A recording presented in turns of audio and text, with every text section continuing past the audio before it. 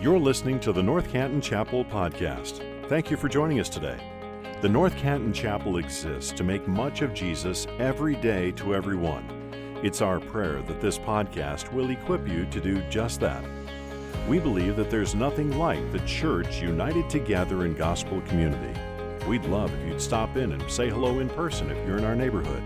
Our gathering times are at 9 and 10:30 a.m. Thank you again for joining us today. Let's listen in.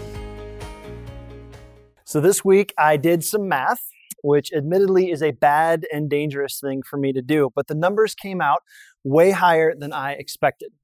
So 72 beats per minute, at least that's my average according to my Fitbit, times 60 minutes per hour, 24 hours a day, 366 days this year, because it's a leap year, for a grand total of 36,892,800 thumps in 2020. 37 million almost. That's a really big number. So I don't know if you're like me, but when you get to the end of a year, you sort of naturally slip into this posture of self-reflection. So I wanted to know, how many of those 37 million were spent in peace? Of those 37 million heartbeats, how many passed by chasing things that really weren't that important at all? How many were spent under stress? How many were spent in fear? How many were spent in anxiety or anger or restlessness? Sure, maybe a third of those 37 million were spent with my head on the pillow, but was that sleep restful and peaceful? Another third were probably spent from work, but did I work from a place of peace or did I try and work for a place of peace? Probably the most daunting question of all, at least for me, is if I'm afforded another 37 million thumps in 2021, how will I use them? Will I use them well? 37 million is an awfully big number, but it goes by really quickly. So this is our last week of Advent. Christmas is almost here. And if you're brand new to NCC or just checking us out online, we're finishing up this extended season of preparation. Leading up to Christmas, we've taken a look at this beautiful poetry in the book of Isaiah about how Isaiah prophesied about this king who would come and bring comfort and peace to God's people. And then we've looked in the Gospel of John and the Gospel of Luke to see what that peace actually looks like. From a worldwide census ordered by a Roman governor to a sky full of angels, God has been at work, working on his peace. This morning, we're going to meet two very obscure characters, and they're not a part of any nativity set, at least not one that I've ever seen. They weren't there at Jesus' birth, at least we don't think they were. Between the two of them, they take up a grand total of 13 verses in all of God's Word. They're two elderly people, both in their 80s at least, and they've spent millions and millions and millions of heartbeats waiting for one thing, one day, one person, and then in Luke 2, they finally meet him. We've lived through a year this year in 2020 that's been anything but peaceful. And I mean that in a global sense, in a national or a cultural sense, but then even in a personal sense. And I believe that God wants to use these two obscure New Testament characters to show us something remarkable about how Jesus actually brings peace to restless hearts. See, I believe that knowing God's peace completely means seeing Jesus' purpose clearly. Knowing God's peace completely means seeing Jesus' purpose clearly. So that's where we're headed this morning. So, Luke chapter 2, Jesus is 8 days old. The shepherds have left the scene. And before we pick up the scene in Luke 2, verse 22, just a little bit of context for you. So, Mary and Joseph have been in Bethlehem with Jesus for about a month or so. Exactly where they stayed, we don't know for sure. It's very unlikely that they stayed at the stable, at the manger. The most likely scenario is they stayed in a borrowed room on somebody else's generosity. But since none of the gospel writers really say for sure, we want to resist the urge to speculate. So, if you are brand new parents to a baby boy in Jesus' day, there were three things that the Mosaic law, this Jewish law code, demanded of you or required you to do. Three things that every new parent had to do for their son. So first off, New parents were required to bring their baby boy into God's covenant people through the act of circumcision. So kids, if you want to know more about that, ask your parents. Parents, have at it. You're on your own. But here's the idea. Back in Genesis, Abraham was the first member of God's household, God's people, to be circumcised. And then immediately after that, almost immediately, his wife conceives. Now, again, I don't want to get too much into the details, but that should not have happened. And you can understand why. Parents, you can explain that one. So this law, practiced for centuries, is basically saying, remember, you are God's people. You come from Abraham. And just like I did great things through Abraham, I'm going to do great things through you. This is God trying to encourage his people with this covenant idea. And so that's the first thing that new parents were required to do. The second thing that all new parents were required to do was wait 40 days. So according to Jewish law, a woman is unclean ceremonially for 40 days after she gives birth. And all that means is that she wasn't allowed to worship in the temple. Now that sounds really like primitive and maybe even a little chauvinistic to us, but here's the idea. God gave that time to give the mom's body a chance to heal from the effects of labor. And so all you need to know is there's about a month gap from the time the shepherds left the nativity scene to where we're going to be this morning. That's 40 days where Mary can rest and recover and heal and be with Jesus. So you have the first thing they're supposed to do, this second thing, and then this third thing. After 40 days, the law required parents to do a third thing, and that's to make an offering at the temple in Jerusalem. Now, here's the deal. This was a big deal. Heading to Jerusalem to make an offering. The temple in Jerusalem was this massive structure with external structures and colonnades and big courts. This was a big thing. And going there to make an offering, this was essentially a form of them saying, God, we recognize that this baby is from you. We recognize that he is a gift from you, on loan from you. And as he begins to make his way in the world, God, would you be present with him? So this is kind of like a prayer. And if you want to read more about that, you can read about Exodus chapter 13, is where that process is talked about in greater detail. So let's imagine this together. You've got those three requirements: circumcision, wait 40 days, and then head to the temple to make an offering. So Mary and Joseph, there they are in Bethlehem with Jesus. The trip to Bethlehem, or from Bethlehem to the temple in Jerusalem, was a straight shot north for Mary and Joseph. It was about 6 miles. That would be like if we headed out of our sanctuary here at North Canton Chapel out to Cleveland Avenue and walked 6 miles north. That would be right about 619 right there in Uniontown.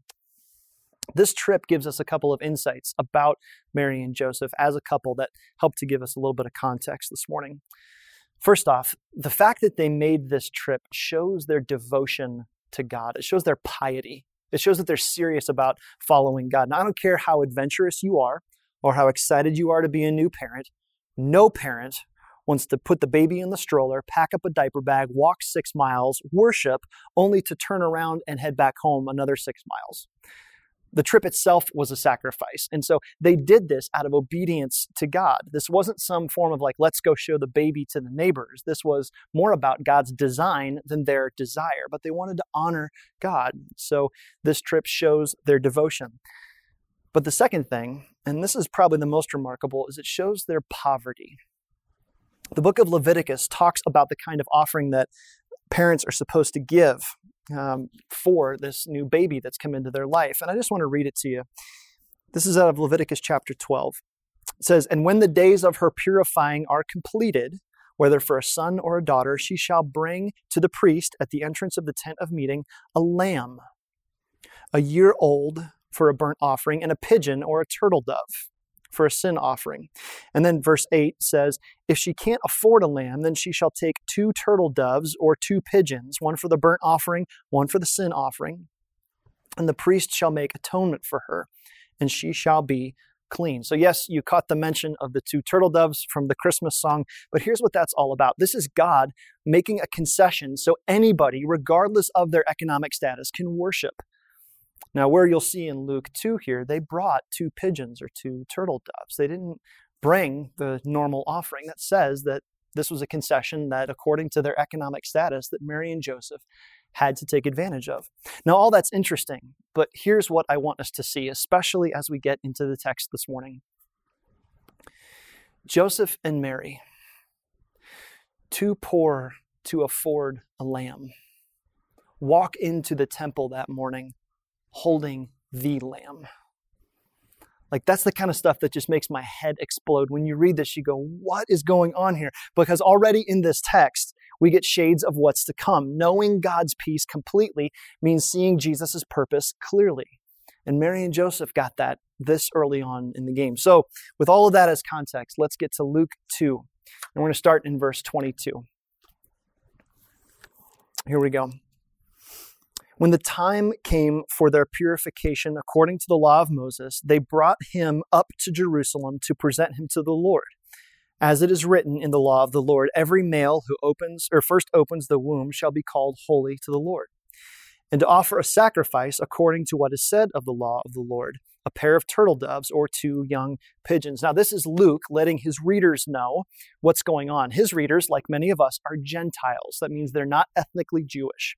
And so he's providing a lot of context around why Mary and Joseph are doing what they do. So now that they're at the temple, Mary and Joseph meet this pretty intriguing, obscure character. And let's pick it up in verse 25. Now there was a man in Jerusalem whose name was Simeon. And this man was righteous and devout, waiting for the consolation of Israel, and the Holy Spirit was upon him. It had been revealed to him by the Holy Spirit that he would not see death before he had seen the Lord's Christ. Now, before we get to what Luke says about Simeon, we actually should pay attention to what he doesn't say. If Simeon was some minor celebrity, Luke would have told us about that. If he came from some important family or he was some upper class, he would have told us about that. If he was of some note in the ancient world, same thing. Luke would have let us know. But we don't get anything about this guy. What do we get? Crickets. We actually get 3 phrases. The first one, what's it say? It says he was righteous and devout. Instead of credentials, we get character. Well, there's probably a whole interesting trail we could follow here, but we'll save that for another time. Enough to say that God is less interested in your resume and your reputation than he is with your identity and your integrity. Simeon is righteous and devout, but he's also waiting for the consolation of Israel. What a heavy thought that is. That's this quick glance in this rearview mirror where we've been the last couple of weeks talking about Isaiah. Remember, Isaiah would talk about this idea of comforting God's people. He said, "Comfort, comfort my people. Speak tenderly to Jerusalem and say that her warfare is ended and her sin is pardoned." This is Simeon looking forward to that day. Simeon knew that those words were serious, and so he embodied those words. The last thing about Simeon is he says that the Holy Spirit was upon him. Now, Simeon is actually the 6th person so far in Luke's gospel to be described as under the influence of the Holy Spirit. There's John, Mary, Jesus, Elizabeth, and Zechariah, and now Simeon. Now here's why that's significant. Luke wants us to understand that God is doing something different through this baby. That this baby is not just some ordinary baby. God's up to something that he hasn't done. And after 400 years of stillness, God is stirring up the waters again. Something is coming. And so what's Simeon do when he meets Jesus for the first time, this consolation of Israel? Take a look in verse 27. And he came in the Spirit into the temple, which means he came ready to worship. And when the parents brought in the child Jesus to do for him according to the custom of the law, he took him up in his arms and blessed God. And so now, standing in the presence of God's comfort incarnate, Simeon's first impulse is not to speak, but to touch and to hold. It says he took Jesus in his arms. The Greek word there for take is also translated as received, and it's also translated as waiting for. It's a really cool play on words that Luke is doing here because he's taking all these words of waiting and taking and receiving to show us that Simeon's actually doing what everybody else should be doing, that in receiving Jesus into his arms, he's actually receiving the consolation of Israel. He's been so intently looking for God's provision that he sees him in Messiah Jesus and he holds him. And then Simeon's so excited he breaks out into song, which I love. Like, this may be just me, but I love extemporaneous poetry, and that's exactly what we get from Simeon when he's holding Jesus. Take a look in verse 29. He says, "Lord, you are now letting your servant depart in peace, according to your word. It's like he's saying, I can go home now. I'm good. I'm ready to meet you, Lord. And did you catch like the master-slave servant imagery here? He's like, I've been your servant my whole life, God. I've done everything you've asked me to do, and now I'm ready to go home. Why? Verse 30, for my eyes have seen your salvation. Here's another play on words that Luke is doing. Jesus' name, this baby that Simeon's actually holding, Jesus' name actually means salvation. And so he's being a little funny here with his word choice, but this is Simeon saying, everything that my dimming eyes were meant to see, I've seen. Everything I'm meant to hold, now I'm holding. And then look how he describes him. Verse 31.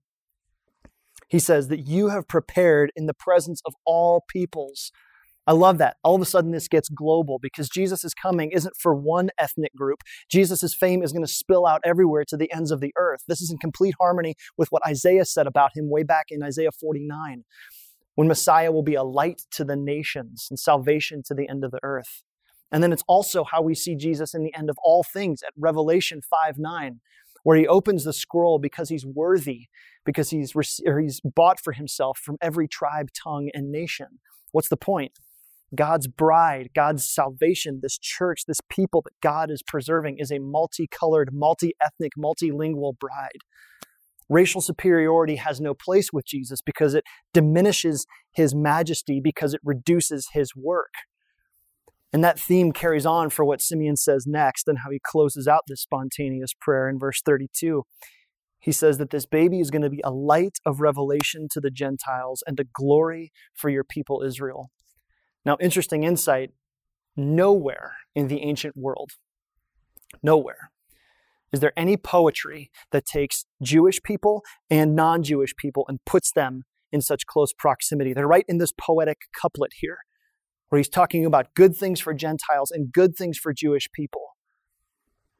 And by getting at that, Simeon understands something that most of God's people had forgotten about by this time. And it's the same thing that got Jesus crucified. And it's the same thing that God's people don't even see today, many of them, is that Israel is not the fulfillment of God's revelation, but the means through which God's revelation will finally come. He's like, here he is, this gurgling 6-week-old baby boy, your salvation, your light, your glory. And so at this point, there's like this swelling, building crescendo, and we're like, yes, let's go. Knowing God's peace completely means seeing Jesus' purpose clearly. I'm there, which is why verse 33 is the way it is. He says his father and mother marveled at what was said about him. Like, could you imagine that at the hospital when you deliver your firstborn? And this is what the first witness says about him. This is incredible. But then you can almost feel the tone shift. And you can see Simeon's gaze drop. He's not looking up anymore in worship.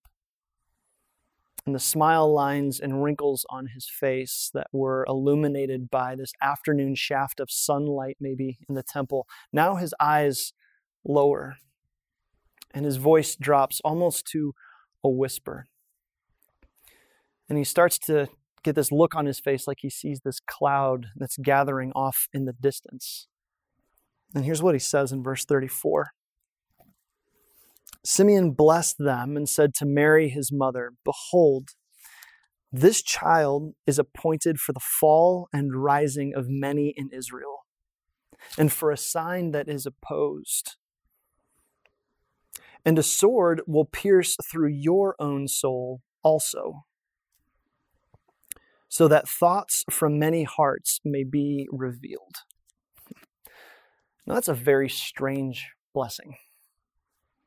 It kind of has this ominous, foreboding tone to it, doesn't it? Like, it's a little too personal, it's a little too scary, like a little too heavy for the birth announcements, right? Like, you can't go, here's the time of birth, height, weight, mom and baby are doing fine. Oh, hey, speaking of baby, he's going to cause massive division among God's people. Yeah, because God's going to use him for this deep purpose to reveal people's hearts. It doesn't really fit on the normal Christmas card, does it?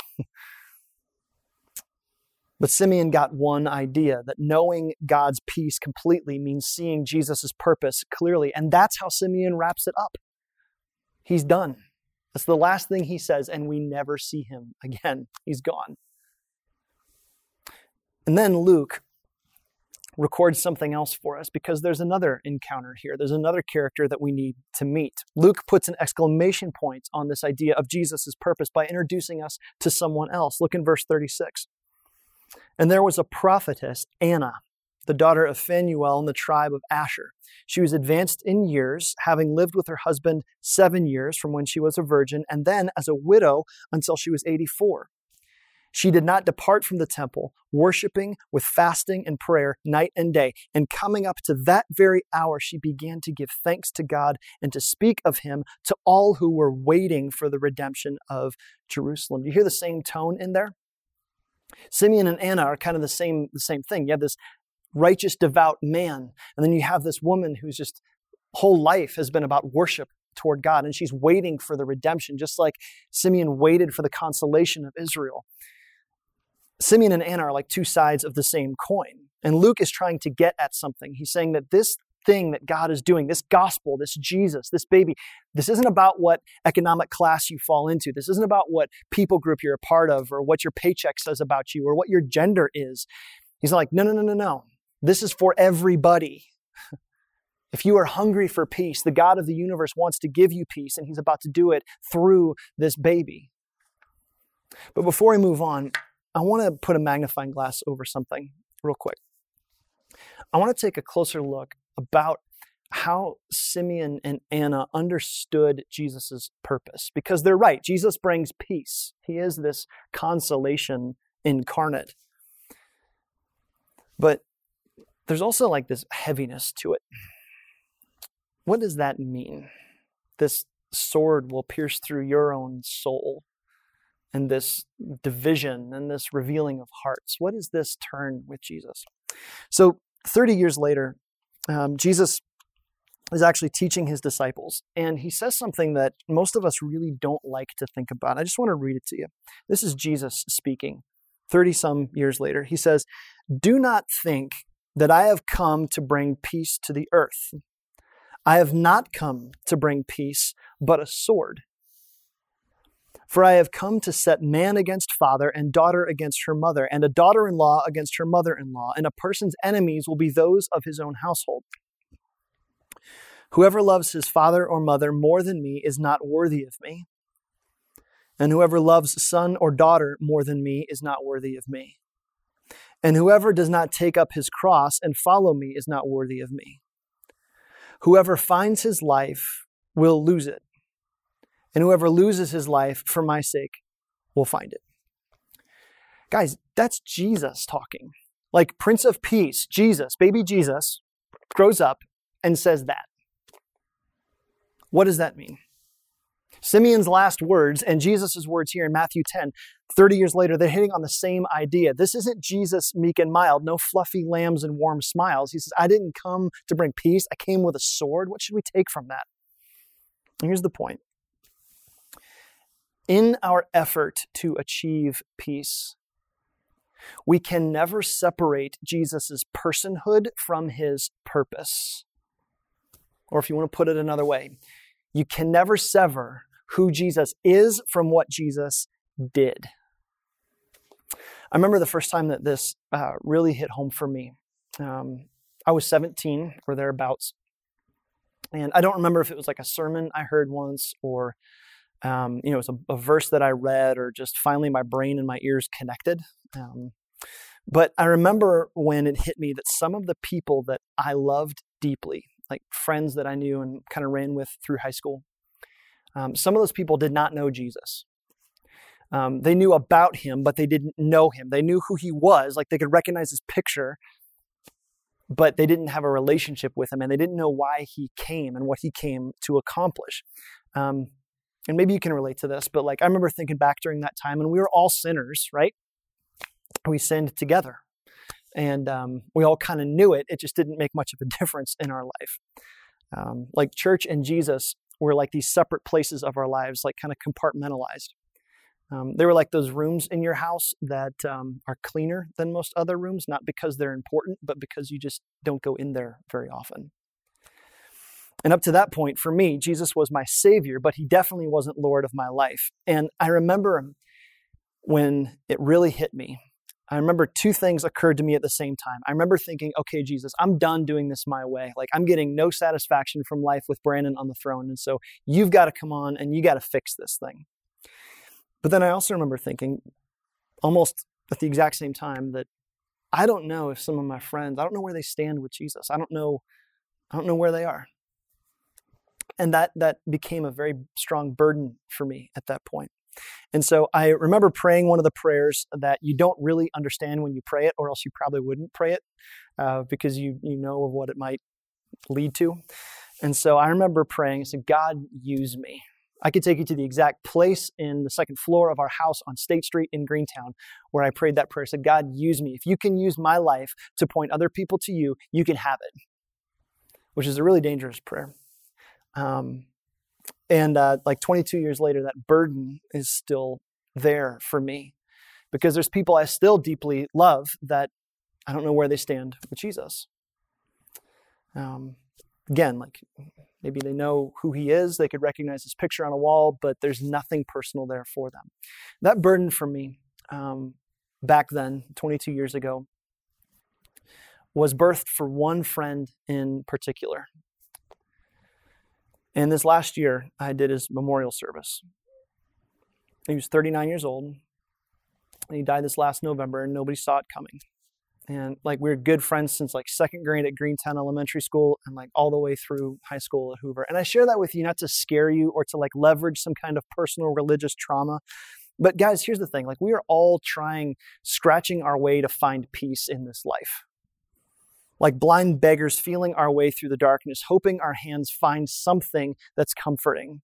And the funny thing is that we don't realize is Jesus is actually reaching out for us to give us comfort on his terms, in his way, for his glory. Knowing God's peace completely means seeing Jesus' purpose clearly. He came for you and he came for me because despite everything that I've done to give him reason not to, he still loves us.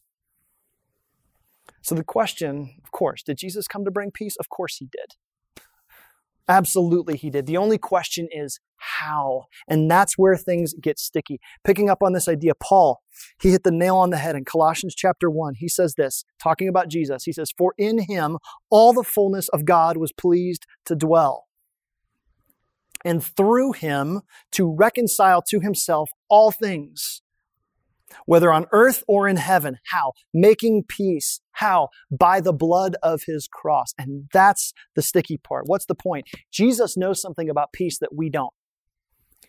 That peace with others is only possible when we have peace with God. And peace with God is only possible when we're free from sin. And that freedom is only possible because of his work on the cross. We can't separate Jesus' personhood from his purpose. We can't sever who he is from what he does. Knowing God's peace completely means seeing Jesus' purpose clearly. And I think Simeon and Anna understood that, which is why this is such a heavy thing to say. So where do we go from here? I mean, this is Christmas week. We're going to be opening presents in a little while. If we're going to set our heart to seeing Jesus' purpose clearly, like Simeon and Anna, what do we do? So as we head into Christmas, I want to give you 3 tips, just 3 things you can keep in mind in this next week to really set your heart on Jesus' purpose. And here they are. Stop, look, and listen. Stop, look, and listen. Stop. Stop looking in the wrong direction. I'm going to make an assumption that Simeon and Anna were rare. Not a lot of people were doing what Simeon and Anna were doing in the first century. I'm going to make a second assumption. They still are. When I think about how they're described and I read about what they do, how they act, most days, that ain't me. It's really, truly not. And I think you're probably the same way. Because when it comes to finding peace, our natural impulse is not to look up to God. Our natural impulse is to look out to other people. And here's what I mean. The deepest human problems, the real ones, are not horizontal in nature. They're vertical. Why can't you fix that relationship that bugs you? Right? Why can't you get along with that family member? Why do we constantly one-up each other with all these inflated opinions about insert 2020 issue here? We're all looking for peace, but it never gets there. And so we sigh, we wring our hands, we hang our heads believing that, man, if everybody just saw this post, they'd understand. If everybody just saw things my way, voted my way, thought my way, whatever, we'd be okay. Guys, that is not peace. Peace is never achieved by me getting my way over somebody else. That's just this never-ending game of influence and leverage and power, and Jesus doesn't play like that. So what's our problem? Our real problem, the one that we don't really want to acknowledge, is actually with God. We're trying to achieve peace by looking this way, and we're looking the wrong direction. Our real problem is not horizontal. Our real problem is vertical, and we're trying to solve a divine problem with a human solution. We need to stop looking this way to solve what's wrong with our world and start looking this way. So does that mean that you shouldn't debate on Facebook? I don't know, maybe. It definitely means you should pray about it. Does that mean you should send your uncle a Christmas card whose crazy politics drive you up the wall? Yeah, you probably should, because it doesn't matter. Remember, 2 of Jesus' closest friends were on opposite sides of the political spectrum. One was a zealot, Simon the Zealot, who said, let's overthrow the Roman government now. And then another guy, Matthew, worked for the Roman government. How's that happen? 2 out of the 12, because they both got the same thing that Simeon and Anna get, is that if you want to experience God's peace completely, it means seeing Jesus' purpose clearly. And we need to stop looking the wrong direction. So stop and then look. Second tip, look. Look at Jesus. I know that sounds like really simple, but that is deceptively hard this year, isn't it? It's been so hard to see Jesus at work because there's so much other stuff that clouds the way. I'll give you 3 of them: fear, doubt, and anger. Fear. We used to think about fear in this like flat, 2-dimensional sense, like, it's like this thing. But now it's like up close and personal, 3D in our lives, right? Just to speak candidly with you, like there's things I'm afraid of this year. Like I've seen myself become so insular, so like self-focused on just preservation that like I wonder, God, have I even forgotten how to be a good friend? Have I forgotten how to have sensibility to the needs around me? That stuff kind of scares me a little bit. So that's fear. But then doubt. I think doubt is like when this faceless fear starts to get a face. Because doubt goes, well, I'm not just annoyed or controlled by my situation or my circumstances. There's a person behind this. And God, I doubt if you're really working. Fear says, this is terrible. Doubt says, God, have you given up on us? Doubt is fear with a face. So there's fear, doubt, and then there's anger. If doubt left unchecked, I think can get this way really quick, because if fear is just a feeling and then doubt is when that feeling has a face, then anger clenches a fist, points a finger, and says, your fault. And I know some of you are really wrestling with that with God. And here's the thing I want you to remember. Having fear, doubt, and anger, that's not the problem. Right? Those are emotions. And there's no such thing as a wrong emotion. Figure out what to do with those things. That's the kicker. So it's not wondering, God, are you going to pull through for me? It's what are you going to do with those feelings? And so what does God want you to do? I'll tell you. God wants you to worship Him. He wants you to worship Him. Worship is looking at Jesus with both eyes wide open and your soul honest. Worship when it's tough. Worship when you don't want to. Worship through it. Worship when you don't feel like it. But here's the insight. If you're going to worship your way through fear, doubt, and anger, you got to be honest about it. You can't be pious, Hallmark Channel Christianity. You can't just slap a sticker on doubt that says, well, don't worry, God's working all things out to good. Of course He is, but that does not do a very good service to the dark depth of doubt in your life. You need to be very honest about it and bring those things to God. That's a courageous move. So worship through your fear, doubt, and anger. It's tough. Look to Jesus in your fear, doubt, and anger. It's what He wants with you. He doesn't want you to feel shameful. He says, come to me, right? All of you who are weary and heavy laden. And then what's Jesus' promise? He says, I will give you rest. So stop, look, and then listen. Stop, look, and listen. Listen to your longing. Listen to your longing. Proverbs 13:12. It's one of my favorite proverbs. It says this: hope deferred makes the heart sick, but a desire fulfilled is a tree of life. What that means is that you and I were created with this unquenchable thirst for satisfaction, and we need to listen to that longing. We need to pay attention to it. Even if that longing seems like it's a long way off and it's a slow time coming, when it gets here, it takes root in your life like a tree and it bears fruit season after season, no matter the circumstances. Simeon and Anna got that. Everyone listening to me this morning, whether North Canton Chapel is your home church or you just found this on your Facebook feed this morning or somebody shared it with you, everyone has the same thing in common. We are all longing for something. And so hear me. There could be nothing under your Christmas tree that will ever bring you lasting peace. Ever. No influx of cash into your bank account, no bill from Congress, no headline about vaccines, no stimulus package. And as your pastor, do you want to know how I pray about those things for you? I pray about those things for you the same way I pray about them for myself, that God would slowly, tenderly, gently, wisely disenchant me with those things. Not to deaden my longings, but to deepen my longings. And I know what you say in your head, because I say the same thing. As I go, well, those things sure would be nice. They make life down here a lot more easy. And yeah, they do. Maybe. But they'll fade.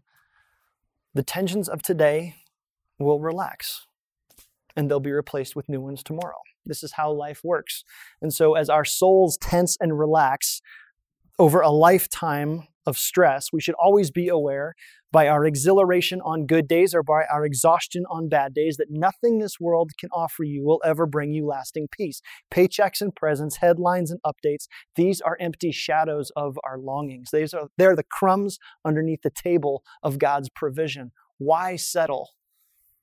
These things will never bring you lasting peace. They can't bring you lasting peace because they weren't designed to bring you lasting peace. But if you have the courage to listen to your longing and trace it back to its roots, you'll find that your deepest, truest, ultimate longing is actually for peace with God. And so I don't know if you've ever considered that, but it's absolutely true. The deepest longing you have is for peace with your Creator, and that's what Jesus came to do. So listen to your longing and have the courage to follow it back to its source. You're thirsty for something that this world can't give you, and you know it. And that's why Simeon could close his eyes in peace. So 37 million. That is an awfully big number. And between you and me, I hope I get a little less next year. Maybe God just helps me calm down a little bit and take it down a notch. That'd be nice. Just breathe a little deeper. Well, I would love to see you again Christmas Eve. 3 o'clock and 5 o'clock in person or online. We're same times, 3 o'clock and 5 o'clock. You can watch online at ncchapel.online/Christmas. But before we wrap up today, I'd be missing an opportunity if I didn't come back and say this again. Jesus came to give you peace. And he came to give you peace through a horrible cross. And he went there knowingly and he went there willingly and he did it for you. And if you don't know him, what are you waiting for? Knowing God's peace completely means seeing Jesus' purpose clearly. Let me pray for us. Father, these are dark times. These are not peaceful times. These are not the times that we dreamt of. We don't like this anymore. So, Father, would you work in us?